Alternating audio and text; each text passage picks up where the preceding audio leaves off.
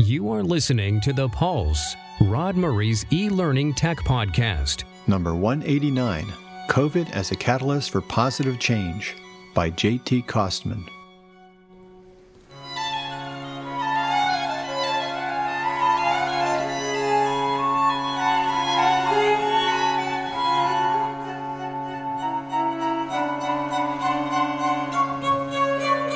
Hi, this is Rod Murray. Welcome back. That was a clip from Concerto No. 4 in G minor, the Winter Concerto by Vivaldi. As usual, I'll play the full song at the end of my podcast. I hope you enjoy it. Today's podcast episode is sponsored by D2L. You may know their main product, the Brightspace Learning Management System. I, of course, would only accept sponsorship from companies and products that I'm very fond of, so please check out their website at d2l.com/pulsepodcast to learn more. In the interest of full disclosure, my institution, the University of the Sciences, uses D2L Brightspace. I also invite you to follow me on Twitter. My handle is RodsPods. As always, I post links to the things we talk about on my show notes website at www.rodspulsepodcast.com. This special audio and video podcast is a recording of the keynote presentation by J.T. Kostman on COVID as a Catalyst for Positive Change. It was presented at the 2020 Padla eLearning 3.0 conference. Padla is the Pennsylvania, Delaware, and New Jersey Distance Learning Association, or should I say the Digital Learning Association. I've been on the board of Padla for some time and want to give a shout out to our board members who made this conference possible. First is our executive director, Louis Struckhoff, who does most of the real work behind Padla. Steve Hart is our president and is the one responsible for lassoing J.T. Kostman as our main speaker.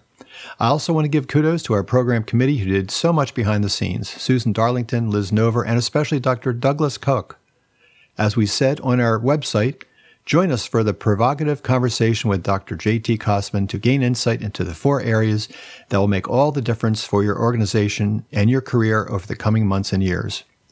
J.T. has an amazing background. He describes himself as a data scientist, mathematician, and psychologist. Dr. Kostman has been recognized as one of the world's leading experts in applied artificial intelligence and cognitive computing. He has hunted terrorists for the U.S. intelligence agencies, tracked criminal networks for the FBI, advised on analytic strategies for the Department of Defense, and led social media analysis for the 2012 Obama campaign. In his earlier life, he served as a paramedic, police officer, deep-sea rescue diver, and as a team leader with the U.S. Army Special Forces. Wow. In his Padla presentation, he talks about helping our institutions to survive and thrive during this crisis.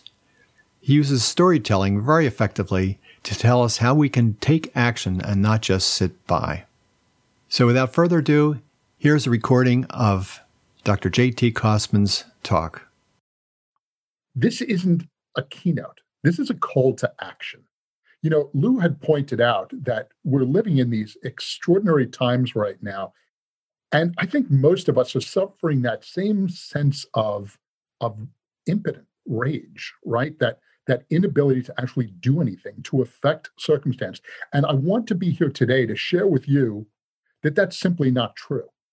See, like many of you on the call, like probably all of you on the call, whatever my official title happens to be at the time, I define myself as a teacher, as an educator, as a guide, as someone who's there to help. And I think that's really, if I looked at the sort of the common denominator of who everyone is who belongs to Padla, and that's why I was so attracted to the idea of joining you for this conversation, for this session today, is because I am you. And I think I'm experiencing the same things you're experiencing. And I think I can commiserate a little bit, but I think I can also offer you a way that you can not just be on the sidelines and be watching what's going on. So that said, hopefully you've joined our conversation and the true spirit of distance learning will engage one another and we'll leave plenty of time open toward the end for chat. But what a weird time for us to be having this conversation. Normally, when I open these sessions, I say, I'm so glad to be here. That would seem self-serving now because I'm home, like all of you are probably, most of you certainly, and I'm in my jammies and bunny slippers. No, I'm not. I'm actually fully dressed. I'm not going to get up to prove it. You'll have to believe me. But it is an extraordinary time we're living through, whatever the case, right? I don't have to tell any of you what's going on. All you have to do is turn on the news or wake up. It's ever present. It's always there. It turns out some tiny little microbe that began somewhere around the world has infected most of the world, a significant portion of the world's population, and in ways that we thought would be unimaginable even just a couple of months ago. We have in the United States, as Lou mentioned, passed an auspicious and terrible mark. Yesterday, we've lost now 300,000 people to COVID. I need to say that again, 300,000 people. We all remember where we were on 9/11. Any of us who are old enough to. Do we remember where we were when we started losing that many people every day? That's the impact we're having. And not to minimize that horrific impact to human life in the very slightest, but the reverberations, the repercussions of that have been beyond even what has impacted us medically. We have seen a shock to the economic system like nothing we've ever seen since the Great Depression. And that isn't hyperbole. I have looked into these matters for years, and I was looking at what the recessions and the various or borderline depressions have impacted our economy. We now have millions and millions and millions of people out of jobs. Some may never return. Hundreds of thousands of companies have closed. Many will never come back. And before we really get started in earnest, I want you to check in with all of you. And I wanted to ask you, answer this question for me, would you please? How has COVID impacted your organization? I wish we had time to talk about how it's impacted you personally. We unfortunately really don't. But I'd love you to vote in for me, please, and tell me, how has COVID impacted the organization you're working with? So let me say, for most of organizations, it's been challenging and devastating. There are a couple who say that they've seen some silver light. There are a couple of you who have said it's actually been a positive impact on your organization. I almost feel guilty admitting it, but it certainly has to mine. It's been positive in my organization. Turned out it was a good time to run a company called Protected by AI that's committed to protecting people, property, places, and the profits of the organizations and entities we work with. But I'm increasingly seeing more and more organizations, more and more professionals who are being just blown away and devastated. And incidentally, if you're watching this session on a recording, you're playing our at-home version, I'd encourage you to answer these questions for yourself anyway. Keep a record of it, note them down, because this is going to be important as we have the conversation. But that said, one of the things I'm struck by during this time, and in response to your responses, is this quote I've always liked from Sun Tzu. Sun Tzu said, "In the midst of chaos, there is also opportunity." And that turns out to be absolutely quintessentially true. I think more contemporarily said by Churchill. Churchill once enjoined us to never let a good crisis go to waste. One of the big challenges organizations always have, and I think you'll all bear me out on this, is, I think the big challenge is inertia. The big challenge is not being able to get unstuck from who you are, not being able to change who you are as an entity, as a company. Crisis can serve as a catalyst for just that if we treat it right, if we do it right.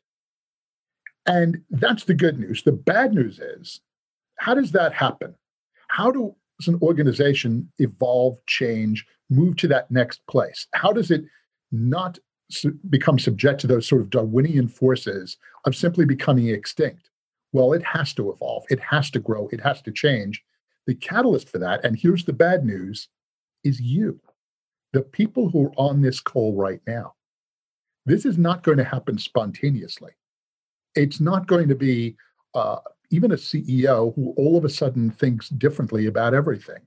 It's going to be a consequence of being educated, having their hands held, learning a new way of thinking, a new way of looking at the challenges they face. Those insights, those perspectives are facilitated, if not come directly from, the very people on this call. So this is a call to action, as I say. This is, in the immortal words of Spider-Man's uncle, with great power comes great responsibility. We have that responsibility now to what are we doing and how are we doing it? So that was the good news. The bad news, here's more good news. The good news is, it turns out, I've worked with organizations of every stripe for many years. Chris didn't bother you with my background, and I greatly appreciate that. But let me give you the highlights reel. Currently, I'm the CEO of a company called Protected by AI, as I mentioned. Prior to that, in the course of my rather weird career, I started out as a paramedic, a police officer.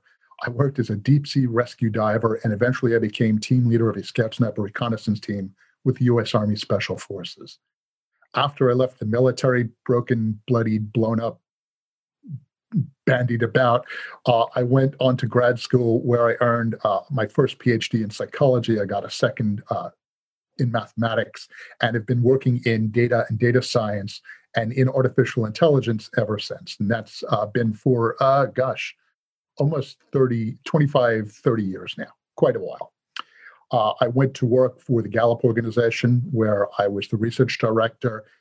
Shortly after that, I got a call from the Beltway from an old boss of mine.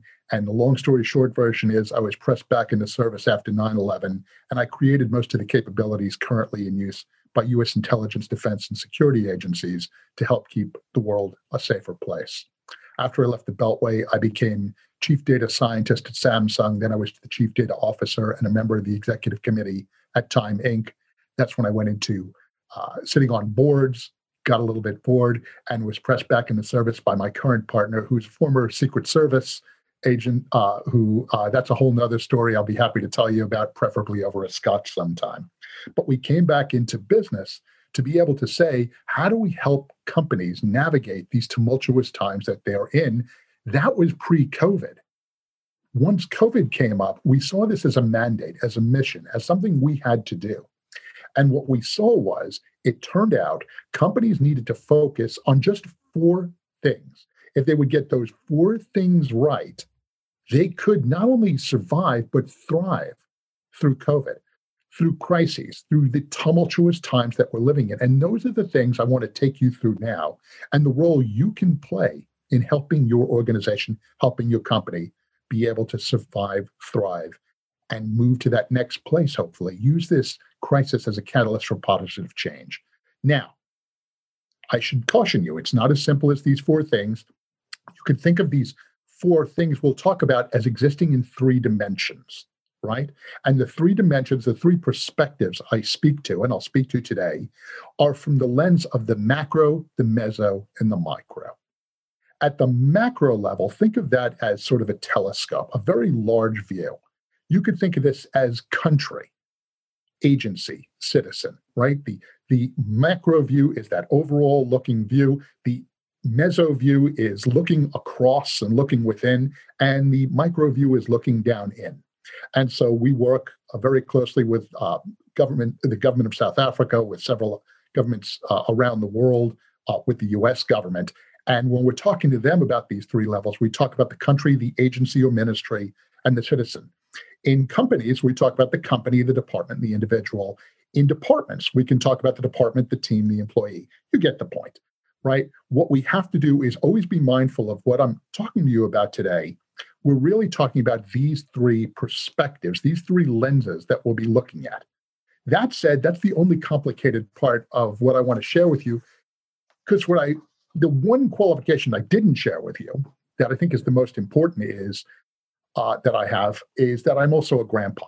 I'm a dad and a grandpa, and as such, I love stories. I love telling stories, and so that's what we're going to do for the rest of the time we have together.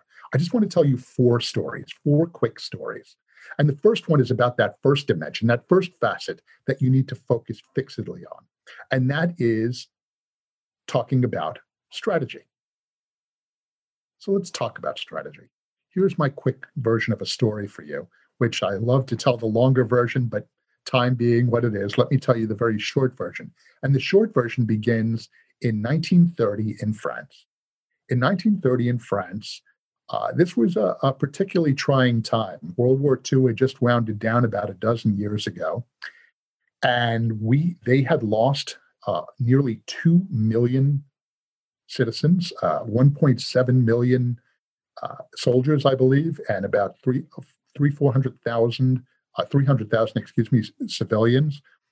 This was devastating to them, and they lost them in the most brutal battles and bombings imaginable. Trench warfare.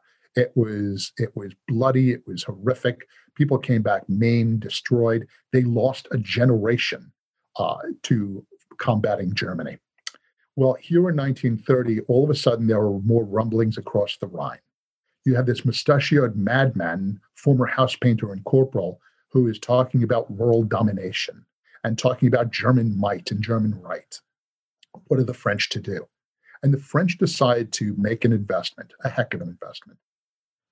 They invest, as I understand it, a bit over 2 billion francs, which back in 1930, 2 billion francs was still a lot of money. This was a hefty sum, and they decided what they were going to do is they were going to stop Germany. They were going to build a wall, and they did. They built a fortification. You'll see that thick red line across the entirety of the German border from beginning to end. They built this line, and they said, this will hold. This will stop the same sort of assault, the same sort of trench warfare, the same sort of invasionary games that they played the last time. We will be able to hold Mr. Hitler at bay. What did Germany, and the line they called, and some of you will remember the name, Ligne Maginot, the Maginot Line.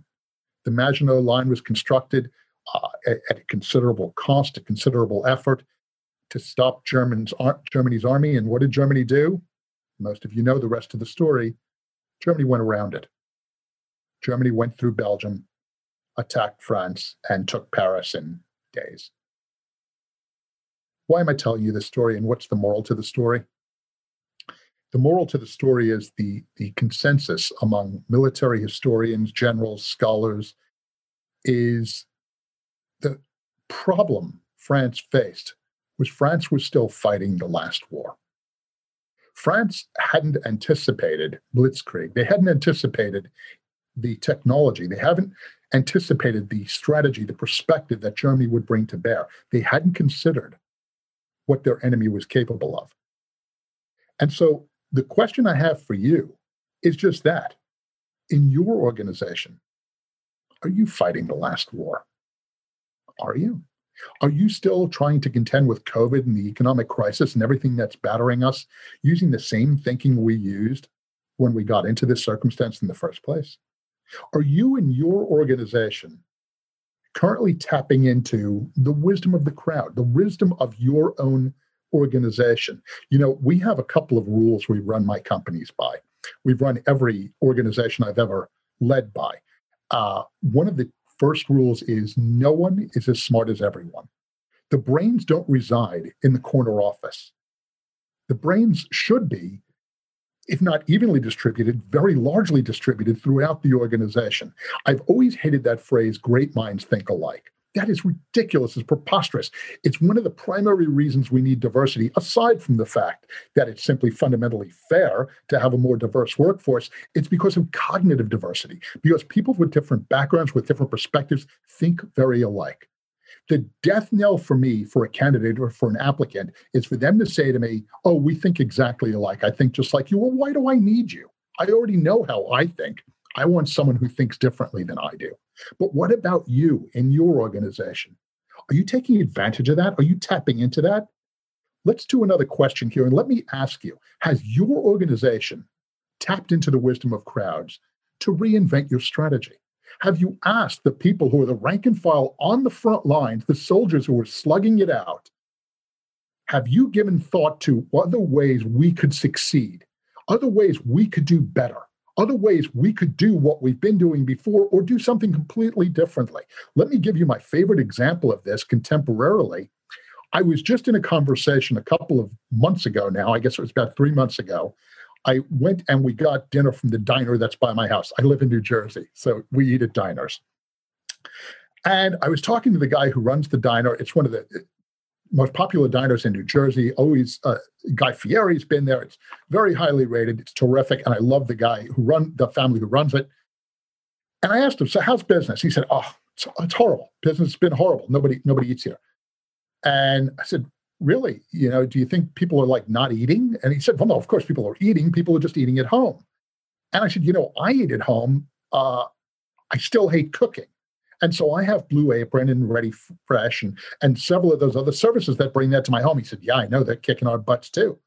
So I said to him, why aren't you doing that? Why aren't you offering 10 choices of meal and we'll bring it to your house? 10 different ones on a Monday, on a Tuesday, on a Wednesday, 10 different meals. So do you want the fish? Do you want a vegetarian? Do you want the beef? Whatever you want. 5 meal, whatever else it is. A fundamentally different way of doing business. What kills me about that is his waitstaff and his cooks were thinking the same thing. Tap into them, figure it out, get those additional insights. Are we doing that? Most of us not as effectively as we could. In fact, no one has responded to this question that they strongly agree that their organization is doing that. Let's value our people. Let's value their perspective. Let's value the fact that they know what they're doing because they're doing it. The next question I have for you is, are the people in your organization rowing and going in the same direction? We all know, let's talk about the pre-COVID days. We always had that guy in the office, and it's usually a guy, who walks around with papers all day, and we have no idea what he does. The general agreement is he doesn't really do anything. He walks with papers all day. Is that true in your organization? Do you have infighting still? Do you have people who are battling one another in this turf wars and this nonsense of not knowing that they have to coordinate and they have to pull together, they have to row and they have to pull together to be able to win? I mentioned I'm former special forces. Let me tell you something. Not everyone on the team always got along every day. But when we were on mission, when we were in the field, no question. One of the first things I do in all organizations, whenever I'm working with them, is I ask them to take action. And by action, I mean an assessment that I tend to give in organizations that assesses them on a number of dimensions. I ask, are they aligned? Do they have the capabilities they need to succeed? Is there trust inherently? Are they an innovative culture? Are they one that promotes innovation and actually rewards it? Are there opportunities for the people individually and for them to succeed that they may or may not be realizing? And what is the network effect? How are they working synergistically to create what is known as a gestalt, where 1 + 1 equals more than the sum? 1 + 1 isn't 2, it's 42, which, by the way, is the answer to life, the universe, and everything. So let me ask you, in your organization, are your team members all rowing and going in the same direction? And for those of you who disagree or strongly disagree, how disturbing is that, right? Can you imagine when I was, never mind special forces, when I was a paramedic, when I worked for the U.S. intelligence community, if we spent all that energy battling one another, instead of battling the forces that came to bear, we need to put our energy in that direction. And we need to do that mindful of the fact that we're not always going to be right. We're going to make mistakes. And you know what? We need to not only embrace that, we need to welcome it. There was a television show, a cartoon that my kids used to watch when they were very little that I loved. I can't believe they don't have it on in reruns. It was my favorite one of the cartoons. Yes, of course, I watched the cartoons with them. And it was an excuse to tell them, why don't you go watch cartoons? Because I know today it's 3:00 and my favorite cartoon's on. And we would get, I was wishing the grandchildren could still watch it, but my favorite cartoon was always this one, The Magic School Bus. How many of you have seen The Magic School Bus? It was awesome. The Magic School Bus was Miss Frizzle. And Miss Frizzle, what was her motto? I wish you could all chime in now, because most of you will remember it was take chances, make mistakes, get messy. I put that up on the wall in all of my offices. That's what I want you to do. I want you to take chances, make mistakes, get messy. That's okay. We need to screw up once in a while. We need to constructively make mistakes. In fact, one of the brainstorming sessions I used to have with my team on at least a quarterly, preferably a monthly basis was, let's try to come up with terrible ideas. It was a bunch of fun. And you know how many great ideas spun out of those terrible ideas? You wouldn't even believe. Take chances, make mistakes, get messy. What about in your organization? Do you reward entrepreneurial successes and failures? Everybody's happy for the successes. Sure.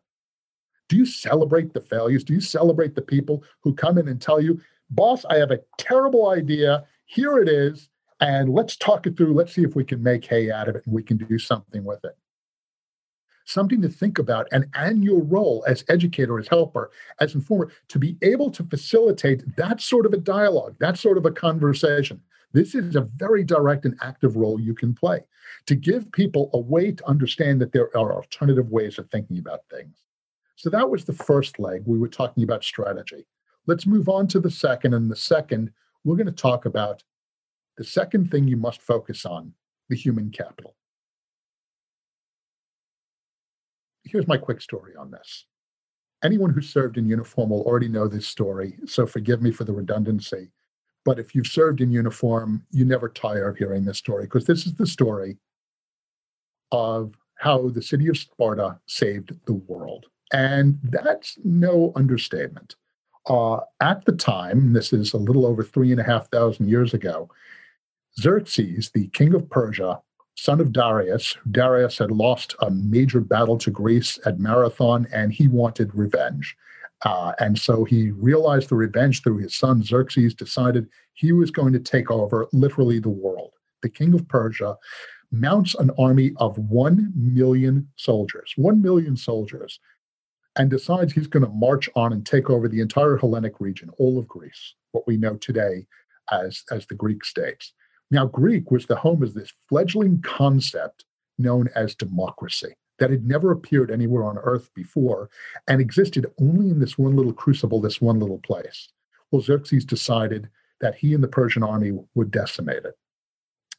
And so he marches these soldiers, 1 million people, and the people of Athens, which is the centermost city in Greece, decide they need to be able to mount a defensive. They need to be able to repel this attack. They have one of the great navies in the history of the world, but they need the time to be able to coordinate this. And so what do? They reach out to the city-state of Sparta.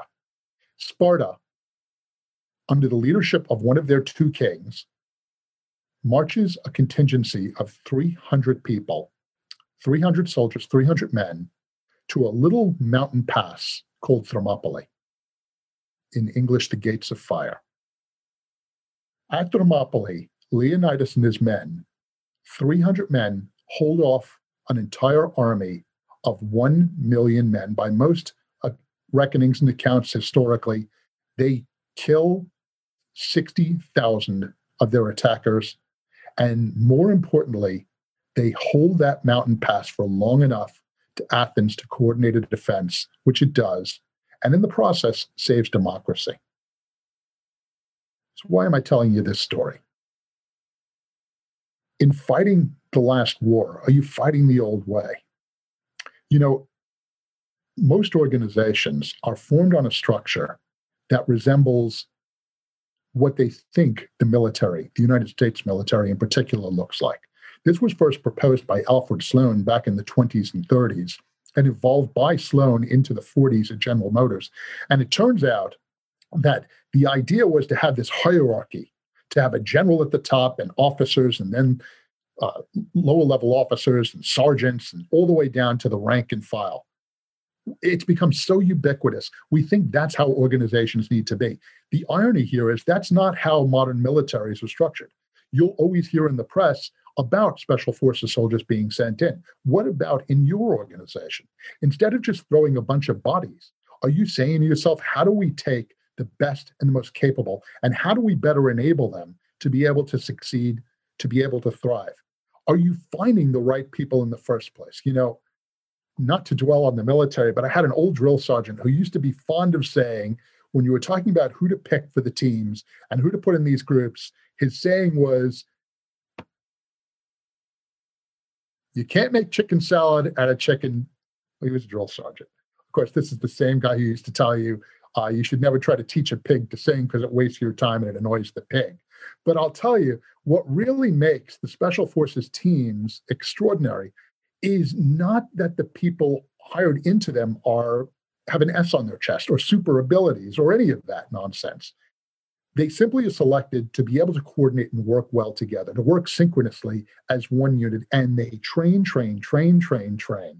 So let me ask you, have you recently gone back into your organization in light and wake of the crises that are in front of you? And have you re-examined fundamentally your talent requirements, from who you should pick to how you should train, to what should be done, to how you enable them to be able to succeed in your organization in this new mission? But let me tell you, that has become one of the leitmotifs of my life. In Special Forces, we have a set of what are called truths and imperatives that we live by. The first among them is this: humans are more important than hardware. We have to focus on our people. We have to be able to give them what they need to succeed, whether that's the training, the capabilities, whatever it is, in your organization. And so I'll ask you again in a slightly different way. Are you training strategically for the new normal? Are you taking is your organization, giving you the capability to take ownership, to be able to give people what they need to succeed in this new terrain, in this new environment, in these new capabilities? And if not, how can you possibly succeed? How can they possibly succeed? That's the second of the stories. The third has to do, the third strategy, or the third leg of our table, I guess. The third thing we need to focus on then. That was the second. The third thing we need to focus on: insights. We need to know what we need to know to be able to know if we know it, right? We need to have the information to be able to succeed. We have to know where we are and where we're going. We have to have metrics. We have to have measurement. We have to be able to operate and to lead with our eyes wide open. My favorite story about this comes from my favorite place, one of my favorite places on earth, frankly. If anyone recognizes it, this is Bletchley Park, a couple of miles outside of London. It is the home, or was the home, during World War II of an extraordinary team of individuals. Geniuses, lunatics, code breakers, crossword puzzle enthusiasts, mathematicians, a bunch of nuts who were largely under the supervision of this fella. Well, actually not this fella. This is Benedict Cumberbatch, who played the role of one of my heroes, Alan Turing. Alan Turing, and if you haven't seen the movie, by the way, this is the poster from the movie The Imitation Game. Highly recommend it. It was a wonderful movie. It was actually historically fairly accurate. And it talked about how Turing and this bizarre team essentially cracked the Enigma code. And with it, really did save the world, really turned the tide of the war. He was able to gain insight into what the enemy was doing even before they did it. And he was able to use that information to be able to better guide, better educate, better help his country, help the Allies, help the world fight the Nazi invasion. What about you? In your organization, have you cracked the code? Have you deciphered what it is you need to know to be able to succeed? We all know Bacon was right. Knowledge is power. Einstein was right when he said we cannot solve the problems we face with the thinking we use to create them. We need to think differently, but we need to have numbers. We need to know how successful we are in our endeavors. We need to know where we are along the path. We need to have what are called key performance indicators. We need to be able to measure every aspect always of our organization. When we talked earlier about alignment, when we talked about those capabilities, when we talked about the strategy, when we talked about the human capital, are those coalescing? Are they converging toward our end, toward our goals? How do you know if you're not measuring it? And so I ask you, do you have KPIs for every role in your organization? Do you know, and does everyone know what they should be doing every day and how what they're doing contributes? Do you have those KPIs in your company, in your organization? And if not, I'm curious, isn't this like driving a car blindfolded? Isn't this literally not even just not being able to see the gauges and the dials and the speedometer and where you are on the road? You're driving blind. How do you expect to be able to be successful? Even pilots, they fly undercover, they have access to their instruments. You need the same. And you need them not just to have the insights, but because I'm the only shrink I know who isn't fond of quoting Freud, but Freud once said, insight without application is like giving a starving person a menu. And so what you have to ask yourself is does leadership have all the insights they need to guide action every day? Do they wake up in the morning and be able to see on their smartphone, on their tablet, this is where we are, this is where we're going, this is how they're contributing, and almost more importantly, this is what's in their way, and this is how I can help them get those things out of their way so that we can be more successful. Does your leadership have that? And if they don't, why not? They have to have that if you want to be able to succeed. The final leg, the fourth, that I want to talk to you about today is the role of technology. And the story I'll tell you is one that actually appeared in a book just recently by Malcolm Gladwell that was titled David and Goliath. And I actually read this in another book a couple of years ago you might be familiar with. The story of David and Goliath. And this story has been told and retold so many times, and it is fundamental in most of the world's religions, actually. The story appears in the Quran as well as it appears in the Bible. And it's apocryphal, right? What do we talk about? How David, this young man, beat Goliath, right? And he beat him with a slingshot. He threw a rock and knocked him in the head and wins. Well, here's what we don't talk about in that story.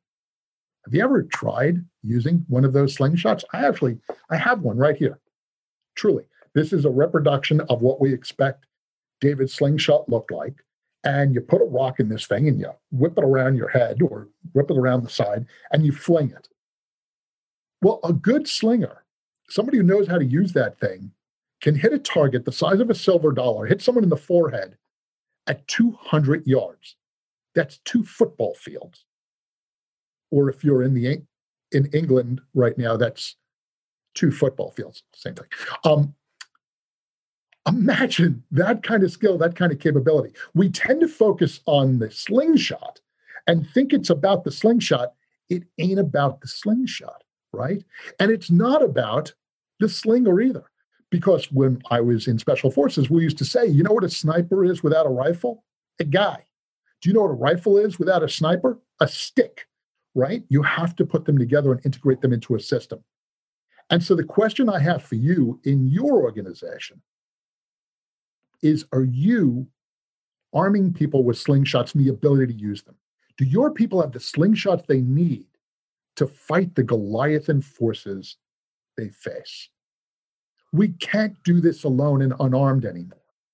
We can't just go toe-to-toe. We can't win with brute force. We need to have the technological capabilities to be able to be successful. And this is not just as a consequence of COVID. You've seen the news, you've watched the press. This has been something we've been talking about for a couple of years now.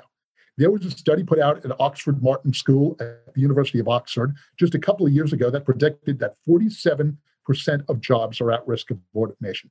47% of jobs, nearly half of all jobs in the US and around the world. Forrester Research similarly predicted just a couple of years ago, which has turned out to be presciently true, that businesses adopting these tools, AI and big data, are going to take $1.2 trillion from their less informed peers by the end of this year.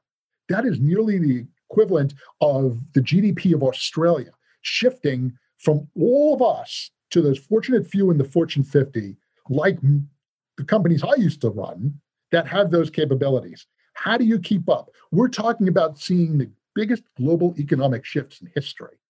And the impact we're seeing to individuals is just as brutal, if not more so. You know, no lesser light than Warren Buffett has come out and has said, in the future, you're going to see a company that's run by a machine, a man, and a dog. The man's job will be to feed the dog, and the dog's job will keep the man away from the machine. We're going to see machines running our companies. No lesser light than Google CEO Sundar Pichai has said, artificial intelligence is the most important thing humanity is working on. It is more precise than electricity or fire. Now, if that doesn't scare you economically, consider this. In a recent address to school children all across the country, Vladimir Putin, I get them mixed up. Vladimir Putin said, and I'm quoting here, artificial intelligence is the future. not only for Russia, but for all humankind. It comes with colossal opportunities, but also threats that are difficult to predict. Whoever becomes the leader in this sphere will become the ruler of the world. Now, I don't know if he means militarily or economically, but I do know he's right. And so what's the solution? How do we solve for this? We don't solve for this by fighting the machine. We fight with this by partnering with the machine, by working integratively, by being able to create teams, create organizations where we are able to partner with technology. We create what I've come to refer to as symbiotic systems. Those systems that address and bridge technology and psychology, that focus not so much on AI as IA, not so much artificial intelligence as intelligence augmentation. We use these tools as what they are, tools to be able to augment human capability, to be able to alleviate people of the responsibility of being reduced to being, I'm sorry, but meat robots. That's what we see in most organizations for most of us, most of our time. How much of your time every day do you spend on tasks that could be better done by a machine? How many of the people who work with you, how many of the people in your organization should we just be replacing with a machine the same way we replaced people with plows, with horses, with tractors? How many times in our history have we said we can take the messy, the mundane, the dangerous, the disgusting jobs, we can give those to machines. And in doing so, we can leave the real work for human beings. You know, this really came home for me a couple of years ago. My wife is a saint, truly, and absolutely my hero. My wife has been an ICU nurse for, wait for it, she'll kill me when I say this out loud, 40 years. She's been an ICU nurse, bedside care, 40 years. She was about to retire just pre-COVID, and she couldn't because she felt like there was a call and she was needed. She had to go and she had to stay. Just before this happened, sorry, I get a little choked up when I think about it. Just before this happened, my wife participated in a march on Washington. They were, it wasn't the Women's March, she attended that also, but another march where they were was just nurses, and they were railing for better care for their patients. Not more money for them, not more opportunity, not to be better care of. They took their time off from our home in New Jersey. She and a bunch of her nurse friends drove down tens of thousands of nurses from across the country to march on Washington to say they needed to give a higher nurse-to-patient ratio because it was directly commensurate with morbidity, mortality, nosocomial infections, decubitic ulcers. They got better care. And so they needed more nurses to work harder, she was saying. And it just blew my mind. And so I ended up writing an article as more of an homage to her than anything else that I posted on LinkedIn. I'd encourage you to read it if you get a chance. I titled it, "Robots Will Never Take This Job." And I made the point that most of what my wife does eventually will be able to be roboticized. Maybe as much as 80%, maybe even 90% of what she does. But you know what? That's okay. Because my wife doesn't bring value by changing your sheets or your bedpan. My wife happens to be an ICU critical care registered nurse who teaches physicians in addition to a regular job. But what she brings to the work, what she really brings, what's of real value, can never be replaced by robots. Robots will never be capable of judgment, humanity, curiosity, caring, wisdom, perspective, compassion, those things that make her uniquely human. Isn't that true for you also? Isn't that true for every aspect of your organization? Are the people who you are in your organization, the people who populate your companies, your agencies, your departments, are those people there just because they are convenient meat machines and they're cheaper than robots? Of course not. So what is it they bring, and what can you divest them of so they can do more of what they uniquely do? How do you take this notion of robotic process automation, tie it with artificial intelligence, and actually intelligently augment those capabilities? How do you turn them into that? And so I'll ask you, in your organization, are your roles optimized to ensure your people aren't simply serving as meat robots? Are they doing what only humans uniquely are capable of doing? I don't know that you even have to respond to that, but I would ask you to really cogitate on it and think about it for a while. When I look across at my peers, at my friends, at the people I spend my time with, are we giving them the respect of treating them like people? Are we giving to them those things that are uniquely human to do? I don't know. I don't know that it happens often enough. That said, that's really all I wanted to talk to you about. Well, I want to talk to you about a lot more today, but we don't have time. And so in conclusion, I'm going to tell you, to survive and thrive in the post-COVID economy, all you need to do is know those four things. You need to know your strategy, your human capital, your insights, and your technology. You just need to know your SHI, technology being the catalyst that really gives you an advantage. That's all I have. Thank you so much for your time. I hope you enjoyed this recording. Don't forget to stay tuned for the Vivaldi Winter Concerto. Until next time, have a great week.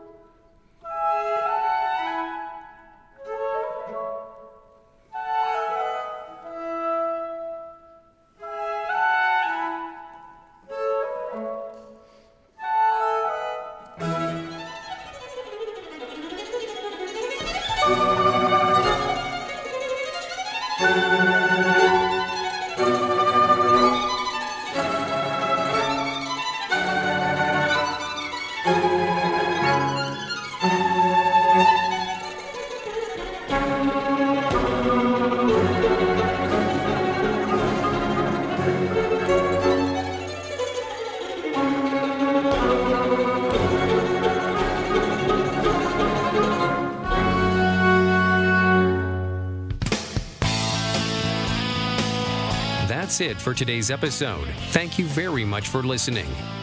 Don't forget to give Rod feedback. You can leave comments on his blog or send email to rod@rodspulsepodcast.com. The preceding audio commentary is the product of the author, Dr. Rodney Murray, and does not represent the official viewpoint of the University of the Sciences or any other institution or company.